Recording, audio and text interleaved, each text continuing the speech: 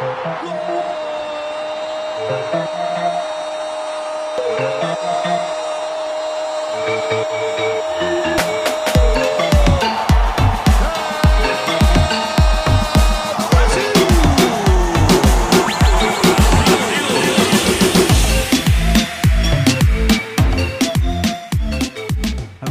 and welcome back once again to the Smoky Steak Podcast. This is, of course, the world's only English language podcast all about Brazilian football. I am your host, Peter, joined as always by Enric, and we've got a great episode here. We've reached the halfway point in the Brazilian season. We've got some call-ups that we're going to talk about, and of course, we had the semifinals of the Copa do Brasil. Second leg, we have the finalists. We'll end with that. It was really exciting. In the meantime, you will hear this episode hopefully right after you've listened to our interview with Mauricio Destri. This is episode 61. That episode is going to be episode 60, releasing them back to back. So if you're hearing this and you haven't listened to Mauricio's interview, go check it out. He's, of course, the color commentator for Brasileirão Play. You hear him on Fanatiz and Paramount Plus. And I think they all roll up under CBS Sports. So go listen to that. He's a passionate Sao Paulo supporter, and he was on the ground. And he was kind of our eyes and ears as we talked all things Sao Paulo and their progression to the final. But first, let's bring in Enric. Enric, what's going on?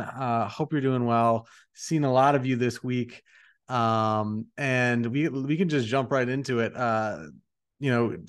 Kind of say hi to everyone, and maybe let's just jump into the big Brazilian call-ups for the World Cup qualifiers. Yeah, it's been amazing. It's been a wonderful week. Obviously, we had that interview with Mauricio, which was great to talk about Sao Paulo and how the club is doing at the moment. But of course, we have other games running through the past weekend and then midweek. So yeah, it's going to be a fun episode. For sure. And like I just said, World Cup qualifiers and Olympic qualifying squads just came out today. Today's Friday for the Seleção. And Enric, I think there were some eyebrow-raising players, some call-ups that I think that maybe threw us for a loop. Of course, Fernando Diniz is now in charge. He's temporarily in charge while we wait for Ancelotti. And he has called some players that I'm really glad are getting a look. I'll let you have the floor, but I just want to start off by saying Bento, finally, we've talked about it a bunch. I know a lot of people have talked about it, but finally Bento takes that third spot for the goalkeepers. A lot of people say he's the best in Brazil. He plays for Atlético Paranaense, but he takes Weverton's spot, long overdue, behind Alisson and Ederson on the squad. So really nice to see. But other than that, who are you liking in this squad?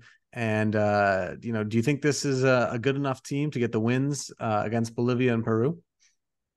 Yeah, this is a cool lineup that the new coach Fernando Diniz just called. I was listening on YouTube whenever he did the call-ups live.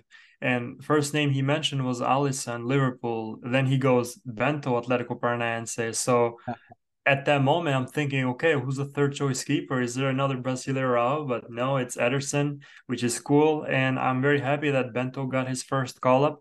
I think he really deserves it. He's been really good when playing for Atlético Paranaense. And compared to the likes of Rafael and João Paulo, I think he's slightly better. But yeah, we'll see how he does. And hopefully he gets some time and minutes against Bolivia and Peru, two opponents that I think they're easily capable for Brazil to beat. And going into defenders, Gabriel Magalhaes for Arsenal, Ibanez, Marquinhos, Nino, Danilo, Vanderson, and Caio Henrique of Monaco. And then Renan Lodge, I was surprised with him moving to Marseille. I thought he was still at Nottingham Forest. But overall, I like the choices here as well. Obviously, Militao is injured. And Marquinhos coming from PSG, I think he's going to be our main center back. And alongside him, Nino almost got the call up last time. He got injured with Fluminense, and now he has a chance to prove himself with his current coach at the club. So it's nice to see. And I see Ibanez's name there.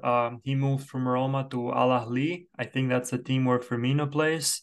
And I think the coach made this decision because it was probably weird just to see a Neymar, the player at Al Hilal, and he thought, okay, let's call another Saudi league player, and he chose to take Ibanez, which is cool. Obviously, we talked about him a lot in the beginning of our podcast back in August, and yeah, he might have some minutes and time, and we'll have to see how he does for the Seleção. Yeah, nice. And I'm not sure if you mention Vanderson and Caio Henrique, both from Monaco. Like to see that. Moving to the midfielders here, Rafael Vega getting the call once again. I think warranted. And Andre, I think this is the call up that everyone's mostly excited for. Of course, bossing defensive midfield for Fluminense. He's been so good in Libertadores and in Brasileirão. So really excited to see him in the famous canary yellow shirt. And a pretty standard striker lineup here, but with one exception. Mateus Cunha, not to be confused with the goalkeeper by the same name for Flamengo, from Wolves, though, the striker, Mateus Cunha from Wolves. Don't like this one. Don't like it at all. He hasn't really been that successful, in my opinion, for Wolves. He wasn't successful for Atletico Madrid, and he hasn't really been a force, in my opinion, in European football for a few years now. So, not one of my favorite call ups, but maybe Denise has a plan. Any thoughts on the mids and the strikers? Well, in the strikers, I like how he gave Mateus Cunha a chance because obviously we saw him crying after Tite didn't call him for the World Cup in the national team. So maybe he has a chance here to play in the qualifier squad. So yeah, I like it. Let's see what he does if he gets some minutes. And if I had to choose, I would have loved to see at least one Brasileirão striker. Obviously, Chiquinho Soares is injured, but anyone in the likes of Pedro or even Daverson, he's been fired for Cuiabá, second top goal scorer in the Brasileirão. So yeah, it would have been nice to see at least one, but it wasn't the case. And other than that, I think the choices that he made overall are pretty good. And if there's a player left out, as Lucas Paquetá, which I would have loved to see in the midfield, but what can you do? This is Denis' first call, and I believe if things go well in the Seleção until next year, the Brazilian national team is probably going to say, you know what, keep going, do what you're doing, and then Ancelotti will have to wait for another year. So he probably has that in the back of his mind, and he wants to succeed for the national team. Yeah, definitely. All right. So friendlies coming up, or excuse me, not friendlies, World Cup qualifiers, Peru and Bolivia, winnable games. Also, we've got some Olympic qualifiers coming up. The team released, and as ever, U23 players I don't think are mandated to be released by their clubs. So who knows if this is the squad that's actually going to be playing in these games? But players like Vitor Roque, Marcos Leonardo, of course, getting the call. Some players that moved to Europe as well, Lazaro, Igor Paixão, former Coritiba man, Andre Santos from Chelsea. And I was happy to see this Mauricio from Internacional, who we'll talk about a little bit later. And Gabriel Grando, excuse me, as well. So plenty of really talented players all around the pitch. Enric, any comments on this one before we move it on to the entree of this podcast, which would be, of course, the Brasileirão?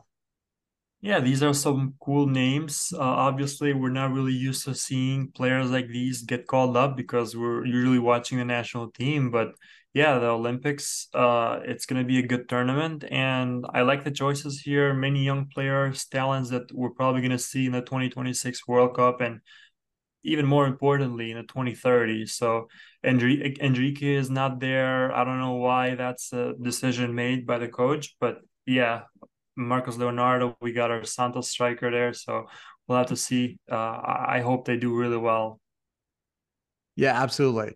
So plenty to look forward to, but let's switch it on over to our favorite topic, Brasileirão. Another great week in the country of Brazil, and kind of a week of comebacks, you could say. Let's start with Botafogo facing Internacional. Botafogo fresh off advancing in the Copa Sudamericana, but it's Internacional who really kind of scare them, I think. Remember, no Chiquinho. He's unfortunately injured, and Bruno Lage really had to scramble to assemble this team. And they looked a little bit shaky, especially Lucas Perry to start. Yeah, definitely. I watched this game live, and as soon as that goal went in by Mauricio in the 18th minute, I don't know why. For some reason, I made some tweets and I thought that this was over for Botafogo without Chiquinho Soares.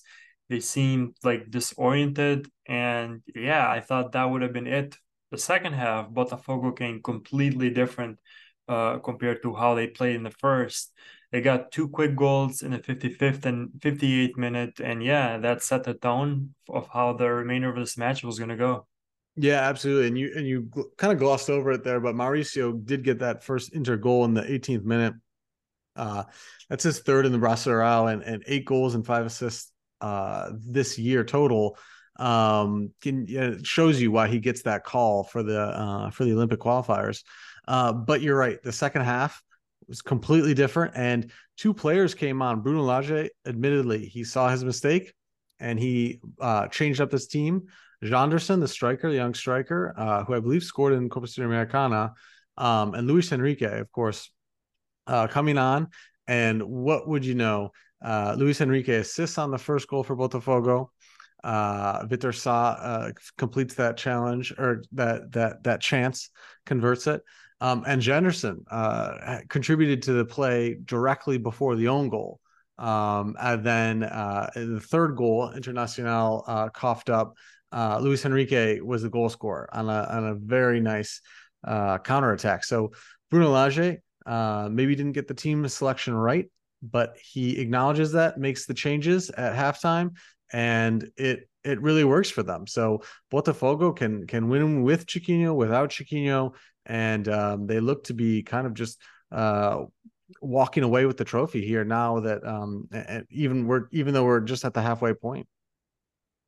Yeah, this was again a great match, a great comeback for Botafogo. Obviously, they conceded a goal, which we did not see too often in this competition. And probably the last one they conceded at home was the one against Curitiba, in which they also came from with a comeback, or not a comeback, after a 1-1 result. So, yeah, at the end of the day, they get the 3 points, which is all it matters. And until Chiquinho Soares comes back, they will have to push really hard and keep improving and getting the 3 points whenever possible.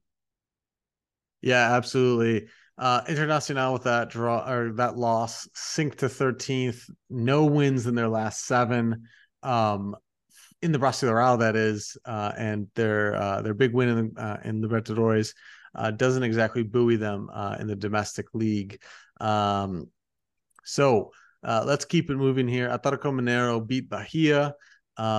We had, like I said earlier, Mauricio on just yesterday, and he told us Bahia looked good in this game. I think he was the color commentator on this match, but not good enough to beat Galo, especially at home. Paulinho slots in his 5th of the season, his 16th in all competitions, so scoring lots of goals. And again, no wonder why he gets that Olympic qualifying call up.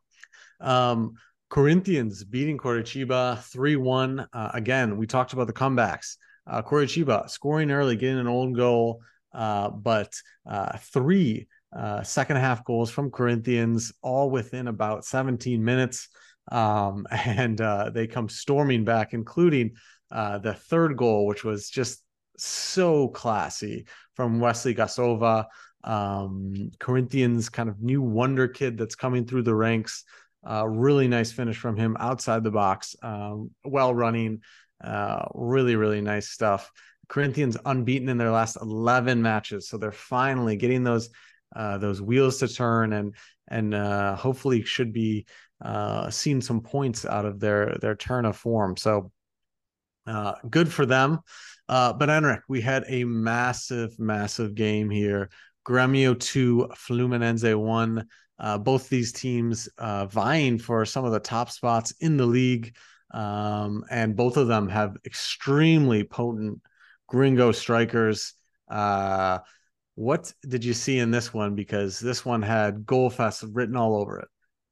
Well, I was absolutely impressed of how this match went. I did not expect either team to score any goals. I thought that this would be either a 1-0 victory for either one or 0-0, and they proved me wrong. In the 19th minute, Kino moved well and passed it to Herman Cano, and he tapped it in, got the goal for Fluminense, and Gremio didn't give up at the other side. They made a comeback not only in 90 minutes but in the first half, and I was really impressed to see that despite Fluminense being really dangerous at the start, again Villasanti and Vitello combine really well, and Vitello gets the equalizer 1-1, and it didn't take too long. In the 45th, it was Ferreira who got the second. And yeah, very entertaining first half. Fluminense had their chances in the second, obviously calls for potential penalty kicks, which they were not awarded in their favor. But yeah, Grêmio gets the 3 points, and much needed 3 points, because when we saw the Copa do Brazil match against Flamengo, in which they lost 2-0 in the first leg, they needed to prove the fans with something, and to do it in their own stadium against such a difficult rival was amazing for them. Yeah, absolutely. They big time rivals this year.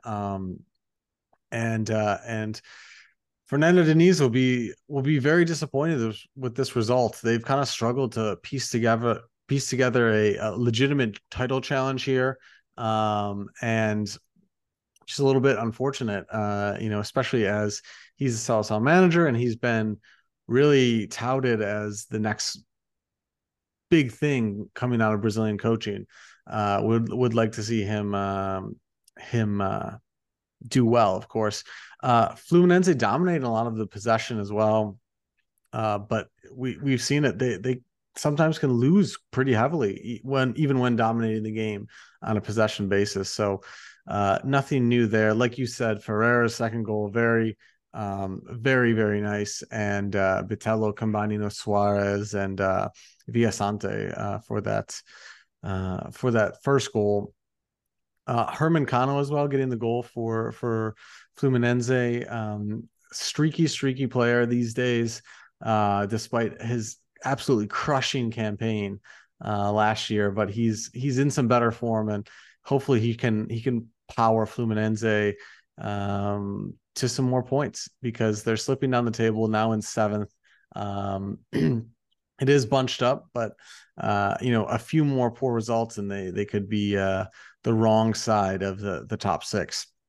So again, great entertaining game, and Gremio, the home side, of course, getting a very good result there. All right, let's keep it moving on. America Mineiro dropping points once again to Goiás. Goiás 1-0 win. Fabian Bustos is back in Brazil, former Santos manager, commanding America Mineiro now. And Enric, this one, America, just one of the most confusing teams in the world right now for me. They are just crazy good. It looks like on the continent, and then they come back to Brazil and they are just absolute trash. Again, they continue to be the worst team in Brazil, only 10 points. They're definitely in some trouble. I think they're going to go down, and it's not even going to be close. But like we were joking about last week, they might go through and put together a campaign. So this might be this year's Atlético Goianiense, if you remember from last year. So very confusing, and don't really know what to expect from them on a day-to-day basis. Yeah, I thought also that America would at least get a goal and maybe win this match. They didn't. And despite them conceding first, it's actually funny what happened at the end of the match, probably in the 99th minute. They got an equalizer, but the goal was disallowed for offside. And when you look at the lines, there's actually an Goiás player behind. So the player, America, shouldn't be offside. But the rule says, which I actually learned in that match, that there should be at least two players behind the line, including the goalkeeper. And because the goalkeeper was away, it didn't count. And yeah, the goal did not count for America either, which is very rare. I never saw that in a football match. And yeah, they get punished for that and they don't get any point out of this game. Surprising. Yeah, that was a weird one. I didn't know. I wasn't aware of that either. But I mean, I guess it makes sense, right? Because the keeper's always going to be behind that offside line. But um, yeah, just unfortunate there. They get caught, and I think they're going to go down regardless, even if they won here against Goiás. So nothing too crazy there. But Enric, let's move it on. Probably the biggest match of this round here. Also, very helpful, very insightful when you think about Copa do Brazil. We'll get there, but spoiler alert, excuse me. This was a preview of what's going to be the Copa do Brazil final. Flamengo versus Sao Paulo. And in the end, they do split the points, but it very easily could have gone the away side's way. Dorival Jr., of course, back at Flamengo, this time behind the Sao Paulo bench. And Sao Paulo, of course, that big trio coming in this transfer window. Alexandre Pato started as alongside Lucas. James was on the bench. And wow, a electric start for Lucas Moura on his debut back with the club. What a goal he scores on his birthday, no less. You can't write this. Yeah, crazy. Like the goal he scored is something that I never expected, despite him being very good when he was at PSG and even Tottenham.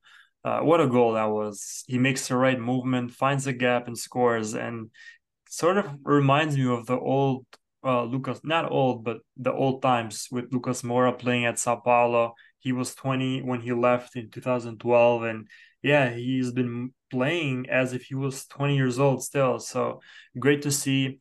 Jandre, I think the backup keeper for Sao Paulo did amazingly well. And I really like that. He did not make any mistake. And despite a penalty kick, which was awarded in favor of Flamengo in the 90th minute, Pedro scored. You could actually see Jandre also moving in the right direction. Got a hand into the ball, was not able to stop it, but great performance by him. In the 85th, right before the penalty kick, James Rodriguez, the newly brought player for Sao Paulo, made a beautiful pass towards Wellington Rato. Mauricio also mentioned it on the previous episode. So, yeah, what could have been an amazing assist with an amazing goal. Wellington misses the chance, and it could have been 2-0 at that point. And yeah, when you miss chances like this, the opponent will take opportunities and equalize. And that's what Flamengo did. Yeah.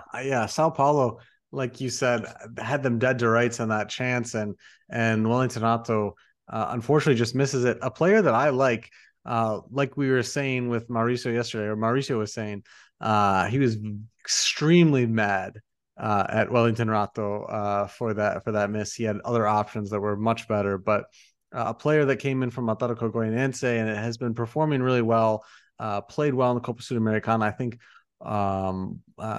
like curled one over the crossbar, maybe even scored. I can't even remember in Sudamericana, but a player that I really like, but just falling short.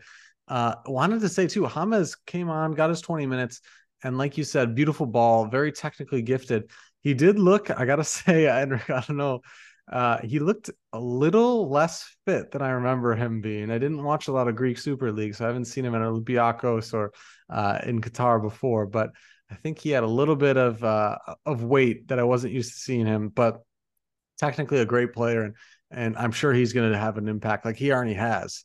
Was looking at Greeks. His stats from the Greek Super League were pretty good. 5 goals, 5 assists in 17 matches. So pretty good player in the Greek Super League for Olympiacos, and very nice debut here, despite not playing a competitive match since April 9th. of this year. So 4 months plus. And he comes in and almost contributes to a very nice goal. So James, Lucas, Pato, they're all starting off really, really well, especially Lucas. And Lucas, I think he's only like 31, 32. So he's really not even that old. Um, he could be a lasting impact player for Sao Paulo. And we talked about Alexandre Pato as well and James. They're all very early 30s, and this could usher in a very successful and fruitful period for Sao Paulo. And um, this could be the new core of a team that makes runs in Libertadores and Brasileirão. So, and even Copa do Brasil. So we'll have to see what happens in the final. And the only thing that we know for sure is this team is going to be very exciting for the years to come. Again, if you want to hear more about that match, check out our just past episode 60 with Mauricio Destri, who was again on the ground for that match and was very insightful. So Flamengo and Sao Paulo splitting the points. But let's keep moving on. Enric, I think we had a match that we'd rather forget here. Fortaleza hosting Santos. And of course, look, I'm not going to make excuses for this team, but it's never easy to play in the Castelao. But Fortaleza running away with it 4-0 at the end of the day. Diego Guri's first match managing Santos. And Fortaleza goes up 1-0 around the 60th. And Santos goes into straight meltdown in the 80th. 3 more goals in the last 10 minutes. And just not a lot of positives that you can take out of this one. Maybe the only positive being that Marinho didn't score against us. So big time loss for Santos, and Fortaleza finally stopped their skid in the Brasileirão. I think they had lost 4 or 5 in a row. They finally end up with a win. Well, we kind of expected this result. Well, not 4 goals, but Santos losing. I don't think it was something that we didn't expect. And I'll be honest with you, I watched the first half and it did not look good. I thought that maybe we'll have a chance to keep a clean sheet, 0-0, and get a point. And I'm so thankful that I had guests coming over at the beginning of the second half. I completely missed the second half, did not have any chance to watch the game, and still I never even watched the highlights after. I don't know what happened. I just saw the 4-0 result at the end and said, "Oh, there you go, 4 goals out of nowhere, typical Santos." And yeah, I'm happy that I never watched that. For me, it's as if it never happened. So I'll keep it with that, and I don't know what other comment I can make about this team. Yeah, there's not a lot to say. It's a lot of doom and gloom. One, I guess, small consolation is Thomas Rincon is signed, another defensive midfielder, and God knows we need all the defensive help we can get.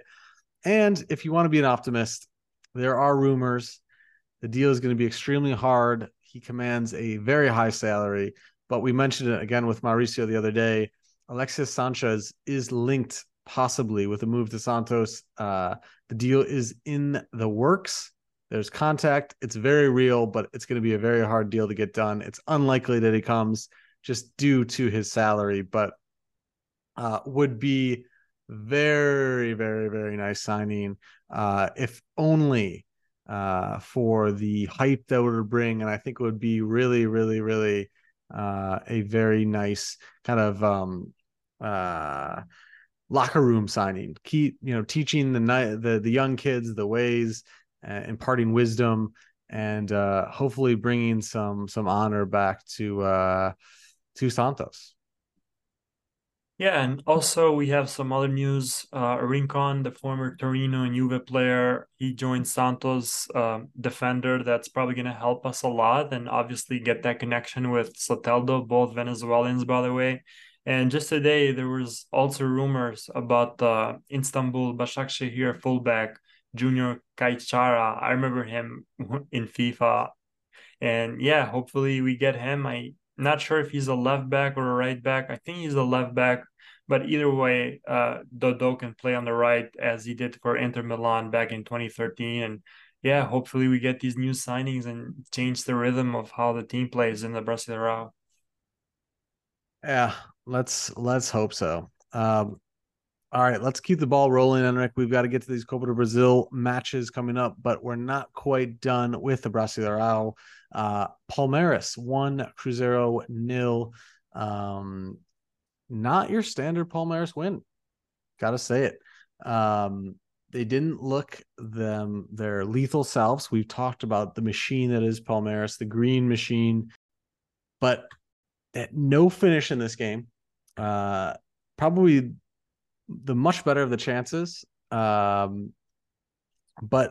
more or less even when you look at the game. Cruzeiro heavily blunted right now. Of course, they're without Matheus Pereira, and they don't really have, I think, a great striker. And that's to say, even with Cruzeiro had a great opportunity late in the game. Wesley ran in one-on-one with the keeper and shot it wide. Devastating miss there, but they had to rely on Flaco Lopez in the 90th minute. Rafael Veiga put the ball in, and Lopez kind of stumbled into it. He barely got a piece of it, and ends up with some luck getting the goal there. But you can see why he gets criticized. It's only his second goal of the season. And yeah, just kind of an unconvincing win from Palmeiras, which is something we're not used to seeing. They've had some bad form recently, and it's kind of continuing despite them getting the 3 points here. In a weekly basis, we normally talk about teams playing and being very dominant at home in the likes of Fortaleza, Flamengo, and even a side like Goiás that's probably in the lower side of the table. But Palmeiras, it seems like they have missed that, and they're not any longer the threatening team playing in the Allianz Park. So I don't know what they need to do differently. Obviously, Cruzeiro is a difficult side as they have proved to take points off big sides in the Brasileirão this season. But yeah, I was very surprised to see in this match live only one goal, and it took 97 minutes for that to be scored. Flaco Lopez getting a late header, and I'm not even sure if he touched it. I think it was the free kick cross from way far, and he probably acted as if he had made a touch, and Rafael Cabral got fooled and let the ball go into the net. So yeah, Palmeiras gets the 3 points, and Ronnie on the other side, obviously he is one of the best strikers in the Brasileirão. Hasn't been scoring a lot lately, and yeah, Palmeiras does not seem like that scary team that used to be in the competitions. Yeah. Again, on that Flaco Lopez goal, it was super, super weird. And if he did get a touch, it was the smallest little small touch. Yeah, and it's never good when you got to rely on a backup player that is under intense scrutiny to get that go-ahead goal late. But they do, and they do get all 3 points. So let's keep it moving, Enric. A Red Bull Bragantino drawing with Vasco da Gama. Vasco will cherish this point. Vegetti as well comes in on loan from Belgrano, filling Pedro Raul's shoes. One of the best scorers in the league last year, and 2 games, 2 goals for the Argentine. Scores the pen here, and Red Bull Braga would tie it up. Great half volley from one of their players, Gustavinho, I believe it was. Really impressive goal, actually. Very aesthetically pleasing. And valuable point for Vasco, but Braga will be happy as well. They'll move to 5th place, which is just excellent for them. We definitely underestimated them, as we've mentioned before. But Enric, the biggest news of the week regarding these 2 teams, it's not Eduardo Sacha's injury, which is big for Red Bull Bragantino, but Vasco have a new number 10, a Frenchman. I think the only Frenchman in the first division in Brazil, Dimitri Payet. We talked about it last week. I think just in passing, that he was rumored. The rumors came to fruition. He has signed. I think he's in Rio as we speak. And this is huge, not only for the league, but for Vasco as well. They need lots and lots of help. They're trying to turn it around. But this signing should definitely help. Definitely. And yeah, it's a very surprising signing. And I did not expect maybe another Frenchman, sure, but not Dimitri Payet, given the career that he has playing in the Premier League and in the French league as well. So yeah, I'm very excited to see what he can do and pay attention to Vasco da Gama. They have sold Pedro Raul to Toluca, and yeah, it seems like they are bringing many young, or not young, but important players that can potentially change the path that the team is taking in the league, and they might have a chance in survival. Yeah, I really do hope so. I like them as a team. Like everything about them. So really hope they survive. All right. Last match here of the round, Atletico Paranaense versus Cuiabá. And Cuiabá, I mean, Atletico must have been really scared to drop the ball here because Cuiabá, red hot, of course. Just some of their victims in the last week. Fortaleza at the Castelao, Sao Paulo, Internacional, and Flamengo 3-0 over Flamengo last month, or excuse me, last week. Um, and they finally get a taste of their own medicine. Atletico Paranaense beating them 2-0. Canobio scoring a nice little header there right before halftime. And then Zappelli, the new signing coming in from also like Vegetti from Belgrano in Argentina. Um, he scores. He's wearing the number 10 for Atletico Paranaense. So nice little player there, off the mark there. Opens his account for the Furacão. And Atletico Paranaense, no losses in their last five. They're trying to pick up the pieces and move back into that top six, top four area as they crashed out of the Libertadores, unfortunately, against Bolivar. But nice win for them. And all good things must come to an end. And Cuiabá's win streak here has come to an end. And that wasn't for lack of trying. Daverson as well almost scored. It was so close. His header was inches away from the post, went wide, but he almost powered them to a draw. So cutting it very close, but in the end, Atletico take it. Yeah, this was a nice game, and I think I predicted last week that this will be the end of Cuiabá. They have gone uh, without a game losing for too long, so Atletico Paranaense seemed like the perfect team to do that, playing in their home stadium, and obviously coming from that loss to Bolivar in penalties in the Libertadores. So yeah, they had to get a result out of this match, and it's cool that maybe it took a little while for them to get that first goal. Canobio with a header right before the end of first half, but then Zappelli. I have some glimpses of memories about this goal, and I think this was one of the best goals scored in this round. Very far range and leaves the keeper shocked, the Cuiabá keeper. So yeah, 2-0 for Atletico Paranaense. They get the 3 points, and it seems like they're doing really well as well. Looking at the table, man, 19 weeks have passed by despite maybe Vasco and America sitting in the last two places. They have a game in hand, each of them. And Santos in the relegation zone as well, 17th, 19 matches, 18 points. So not even a point per match, which I don't like seeing. And then you got teams like Corinthians and Internacional sitting closely in the table, 5 or 6 points away from Santos. Atletico Mineiro in 10th, Sao Paulo in 9th, both with 27 points. And then Cuiabá out of nowhere sitting in 8th place. So a very surprising result, and to see them ranked there. And hopefully at the end of match week 38, I would like them to be in that 17th spot. Let's just switch it up with Santos. Santos gets 8th, and Cuiabá 17th. Both of us would agree to that. And first place Botafogo, 47 points, and currently 13 points away from Palmeiras. And yeah, it seems like there's no stopping to these guys. If in the next 10 match weeks they still remain up by 10 points, then it's 99% sure that they are winning this Brasileirão, and very much deserved, by the way. They have been playing really well, and it's something that we don't see often. Usually in the Brasileirão, there's teams that move so much high up the table. You look at last season when we had Flamengo, Palmeiras, Fluminense, all of them combining second and third spot positions for so long, and even the first position team. So yeah, Botafogo to be by more than 10 points up from their opponents, it's very cool, and a team that nobody really expected to win this competition. So yeah, it's been really great, and I can't wait to see how the other 19 match weeks will go for these teams.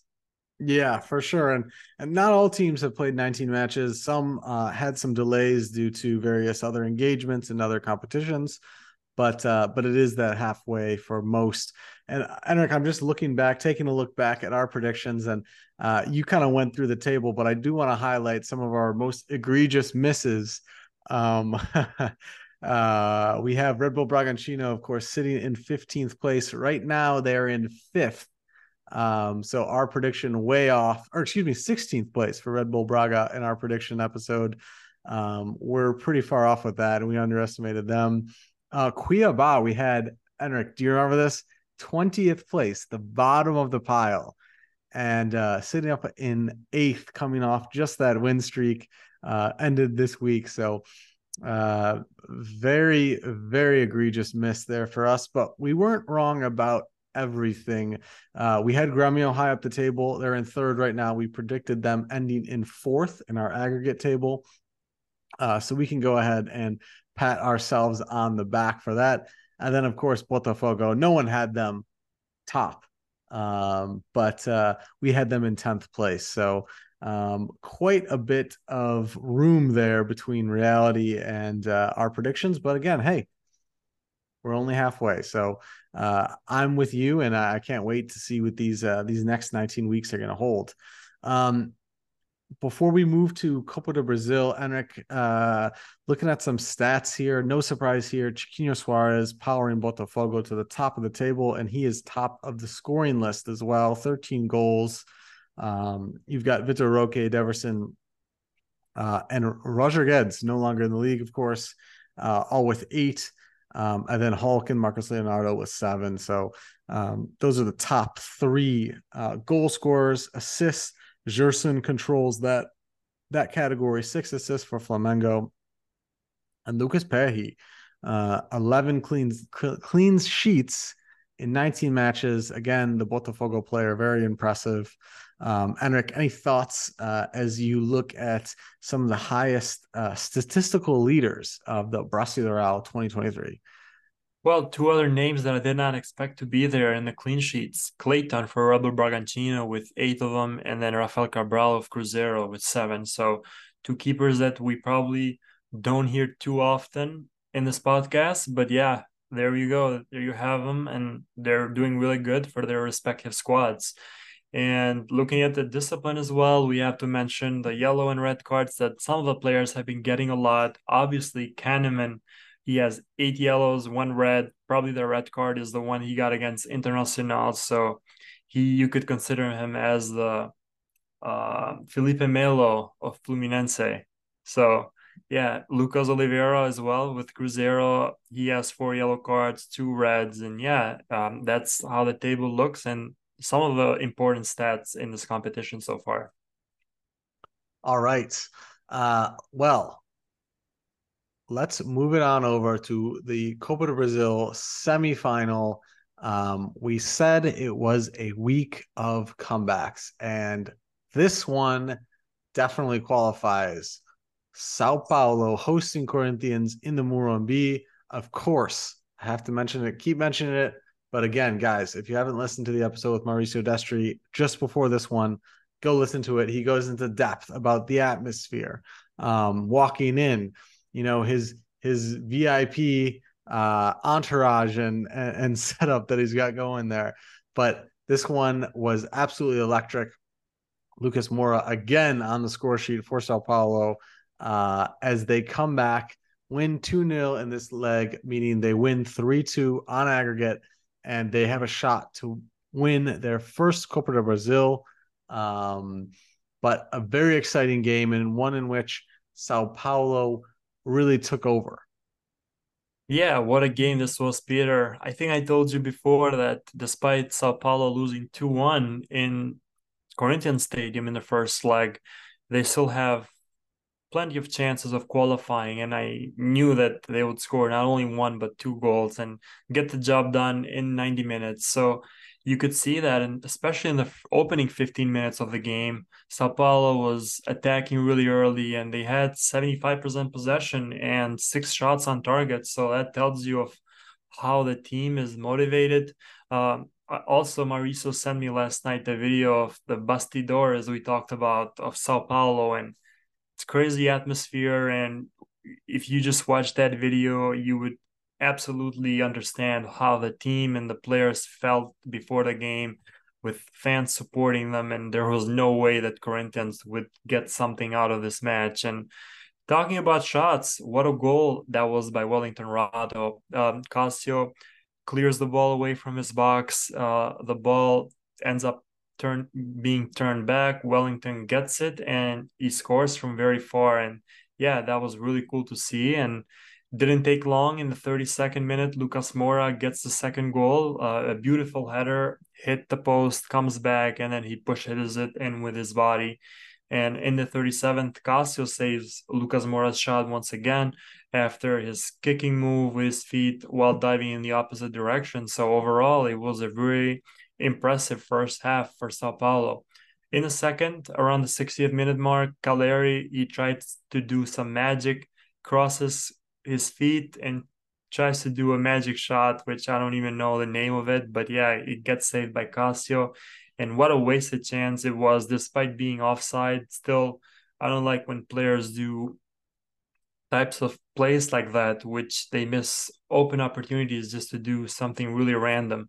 A minute later, Wellington Rado again misses a golden opportunity with a ball that gets laid to his feet, and then he skies it above the crossbar.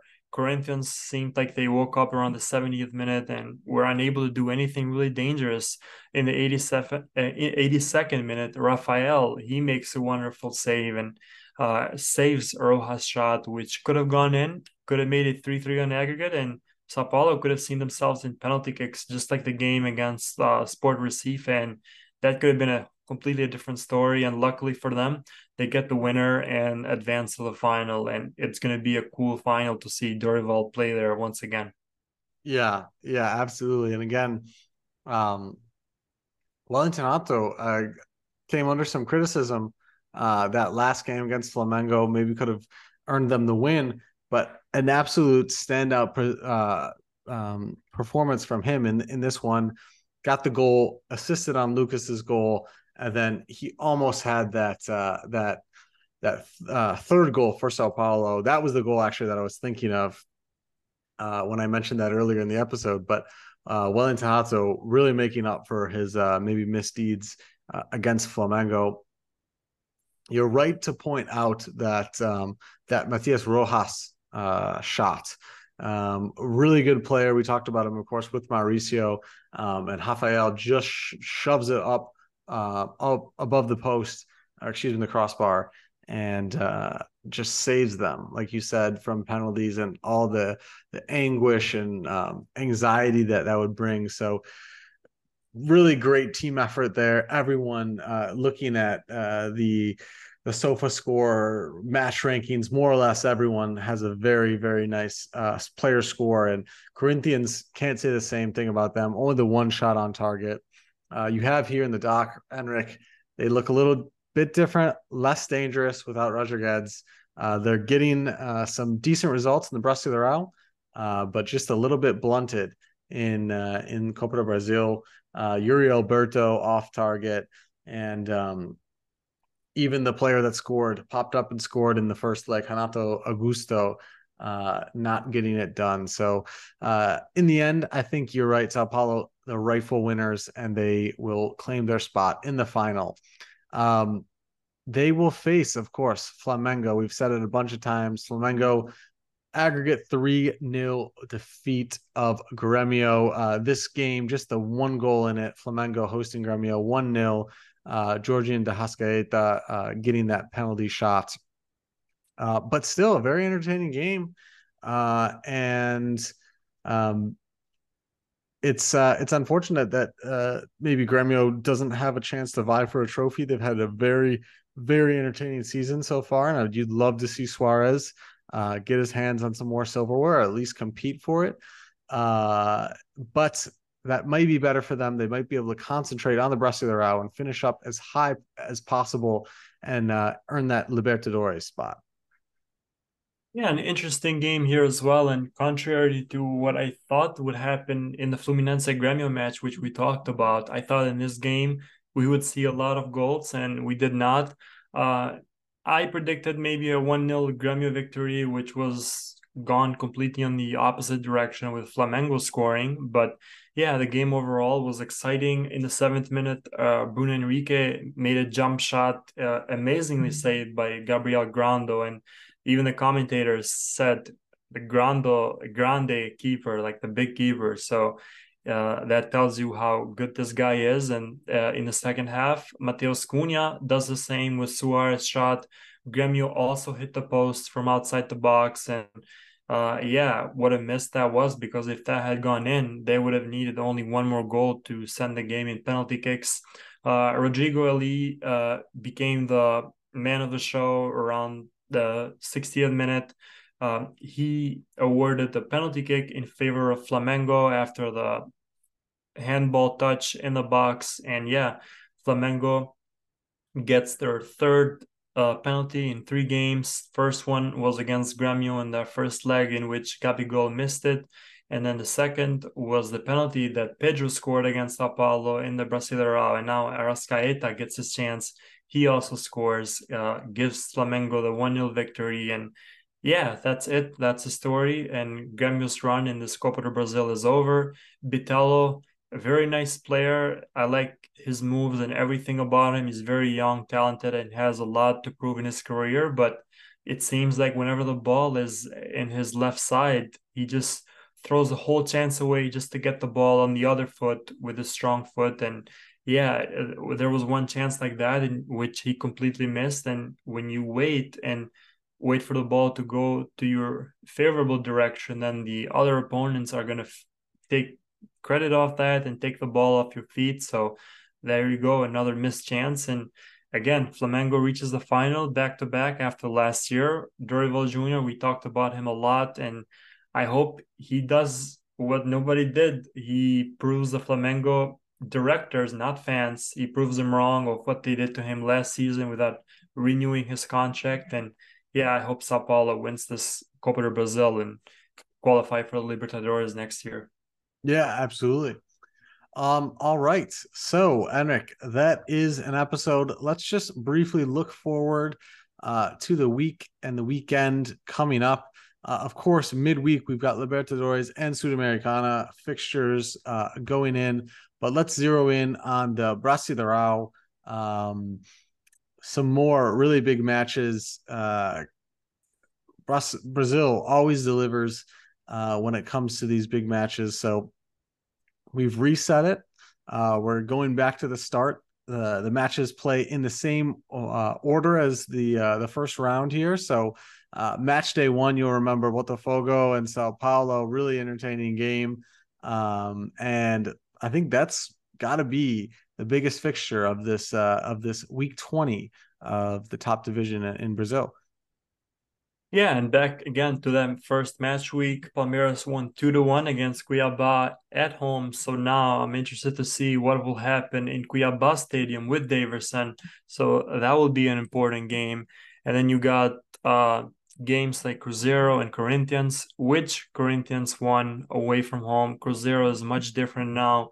And the same goes for Vasco da Gama. They got that surprising victory in the first round against Atlético Mineiro, but I don't think they're capable of doing that once again here in this match. And then you got Santos Grêmio, the game that ended 1-0 in favor of the Gaúchos in the first round, penalty missed by Luis Suarez. And yeah, hopefully while playing in Vila Belmiro, this is going to be an important game. We got fans coming back since the game against Corinthians, so hopefully a nice result out of that game. And I'm going to predict a draw here. Hopefully we get a win, but yeah, a loss in this match will be devastating for our club. And then you got Internacional against Fortaleza. I believe this game ended 1-1 in Fortaleza in the first round. So yeah, Inter now has a chance to hopefully win this game. So it's going to be an exciting week, a lot of action. So yeah, it's going to be exciting to see because for the first time ever, we're watching the results that happened in the first leg of the Brasileirão, and now we get to see what happened in the second. So it's surely going to be a nice run, and there's other 19 weeks left in the Brasileirão. Couldn't have said it better myself. All right, Enric, another episode in the books. I think the next one will be our anniversary episode, our 1 year. That's going to be awesome. Just can't wait. And we're going to have a lot more content coming out soon. Some collaborations with some of our friends, new friends, old friends, and everything in between. So thanks everyone so much for listening, and we'll see you next time.